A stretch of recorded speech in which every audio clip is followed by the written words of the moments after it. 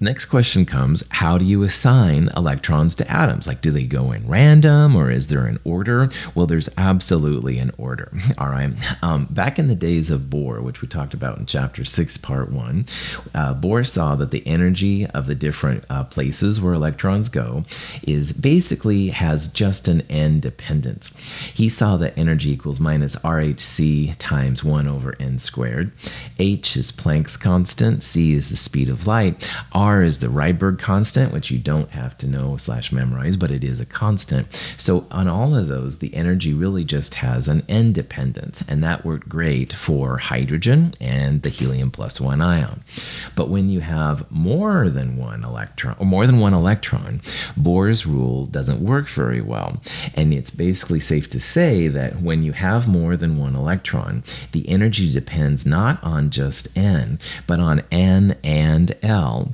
So the so-called n plus l rule is just the fancy version of what Bohr did. And instead of having just an n dependence, there's actually an n plus l dependence. So we're going to be using a lot the SPDF letters, and using those letters to find the L rule. If we add the L to the n value, the lower n plus L will be filled in first, and the higher n plus L will be filled in last. The picture on the left there shows what happens when you have like just a hydrogen atom. And because in a single electron atom, the energy depends just on n, you can see that 1s would be filled in first, and then 2s and 2p would be filled in essentially at the same time. There's no preference. And all the 3s would be after that, and the 4s and stuff like that. But once you have more than one electron, that's when you need the n plus l rule. And the n plus l rule is pretty important, all right, because this is what scientists, what chemists use to tell the order of electrons in an atom. And you can actually go through and figure out the n plus l values and go from lowest to highest, or there's other ways to do it we'll talk about here in a little bit. But in current theory, the n plus l rule works really well for assigning electrons to atoms. If you do have values of n plus l that are the same, and we'll see examples of this. All right, so for example, 4s and 3p are going to have the same n plus l value. The lower n is filled in first, and the higher n would be filled in last. So 3p would be filled in before 4s, and we'll see this here in a little bit. This is kind of a cool video. In a single electron atom, hydrogen, subshell energies depend only on the subshell's principal quantum numbers. In a mini-electron atom, the presence of electrons in one subshell affects the energy of other subshells. Consequently, the subshells are not filled simply on the basis of the principal quantum number. The n plus l rule assumes what's called 0-point energy, which is the lowest energy state possible for an atom. Most of the time in the real world, because of like energy from the sun or nuclear radiation or any kind of reason, sometimes you have excited states, but we're going to assume that everything is behaving itself basically and pretty chill. So we're going to talk about then how we can predict the default energy system for the different atoms. And it works out pretty well. This is called an Aufbau diagram that we're looking at right here. Aufbau comes from a German word which means building up. And supposedly Bohr and Pauli in the 20s and stuff started figuring this out.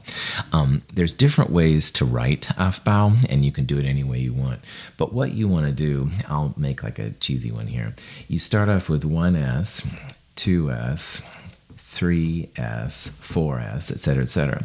Then you skip one and go up to the right, and you start with the p's, so 2p, 3p, 4p.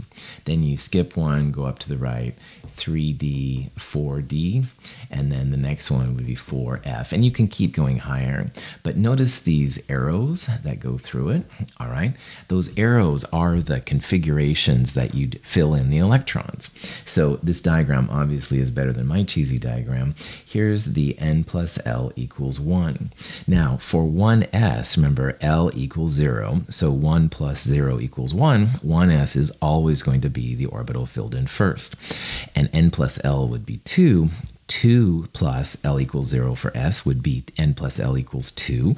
That's the next one to get filled in. Now, both 2p and 3s have the same N plus L. If you figure it out, they're both equal to 3. Lower N filled in before higher N, so 2p gets filled in first, and then 3s. The next group there is what we talked about earlier. There's 3p and 4s. They're both N plus L equals 4. Lower N before higher N, 3p before 4s. Now notice though that 4s in the fifth arrow there, if you will, does get filled in before 3d. And that's kind of interesting at first, but this is a result of the N plus L rule. Now, why this is important is that those arrows literally show how you fill in electrons. You're always going to fill in the 1s first, and the 2s will follow, then 2p and 3s, and 3p and 4s, etc., etc. And that's really, really cool. You can use N plus L numbers to figure that out, or you can just follow the Aufbau diagram, and either way is fine. But obviously, when you're putting electrons in systems, this is where it is. Now, again, if you've dealt with these kind of things before in the past in other chemistry courses, you might remember that, for example, carbon is 1s2, 2s2, 2p2. Cool.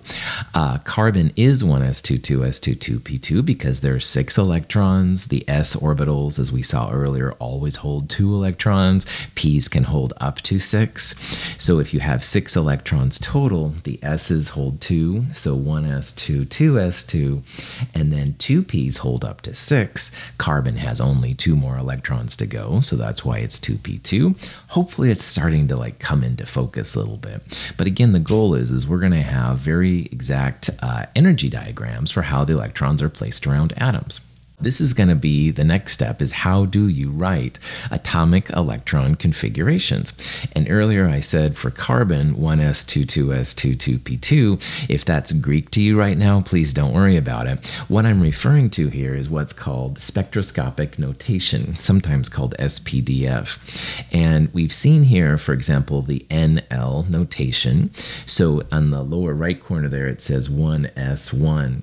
Again, the number is the N that starts it off. The letter corresponds to L. S means L equals 0, P means L equals 1, etc. And the new thing now is the number of electrons, which is given as superscript. So 1s1 would be the electron configuration for hydrogen. Hydrogen has 1 electron. Remember, the 1 on the periodic table means 1 proton. That's the atomic number. But in a neutral atom, 1 proton would have 1 electron. So neutral hydrogen atoms would be 1s1. If you want to go one more to a 1s2, no problem at all. 1s2 would be the electron configuration for helium. Now, helium has 2 electrons total. 1s's can have up to 2 electrons. So 1s2 would be the SPDF or spectroscopic notation. Now, sometimes you're going to see these listed in what's called orbital box notation. This orbital box there with a 1s and a square and an up and a down arrow, and don't worry about the color coordination. But anyway, that's another way to write 1s2. And notice the up and the down. Those correspond to the positive 1/2 and negative 1/2 values for m sub s. Spin is basically how electrons spin around, either clockwise or counterclockwise. Pretty cool. So 1s2 would be the spectroscopic notation way of saying what the electron configuration is for helium. On the other hand, you could have an orbital box notation. You'd have literally a box with a 1s under it and 2 electrons. Sometimes I will just write the line under it, and I'll write arrows that look pretty cheesy, something like that, but they're all the same thing. There's going to be a reason why orbital box notation is pretty handy. This is kind of the overall view of how electrons get placed in. And in chemistry, like all the physical science, all right, it's always about the energy. So on the left-hand side, it says order of filling. That's really the energy distributions here, how we go. 1s is always the first in, 2s is next, 2p, 3s, 3p, 4s again before the 3d like we talked about earlier, but then 4p, 5s, etc., etc. We're going to use these to figure out the atomic electron configurations of atoms. One thing that's going to be somewhat helpful to us eventually too is to know where the blocks are on the periodic table. Now, remembering that s orbitals can only hold 2 electrons and p orbitals can hold 6 and d's can hold 10 and f can hold 14. The left 2 columns, which for this discussion also includes helium, by the way, those are called the s block elements. So 1s2, like we saw hydrogen was 1s1 and helium was 1s2, they're filling in, those are the outer electrons of that system. So they call that the 1s region. 2s is under it, and we're going to see 3s is there. The right-hand 6 columns, starting with boron and working over to neon and basically going down, those are called the p block elements. So s is on the left, p's on the right. We're going to see the d's are in the middle, and the f's are the lanthanides and actinides at the very bottom. So the actual order, the way the periodic table is configured, has a result of the electron configurations, which is kind of interesting too.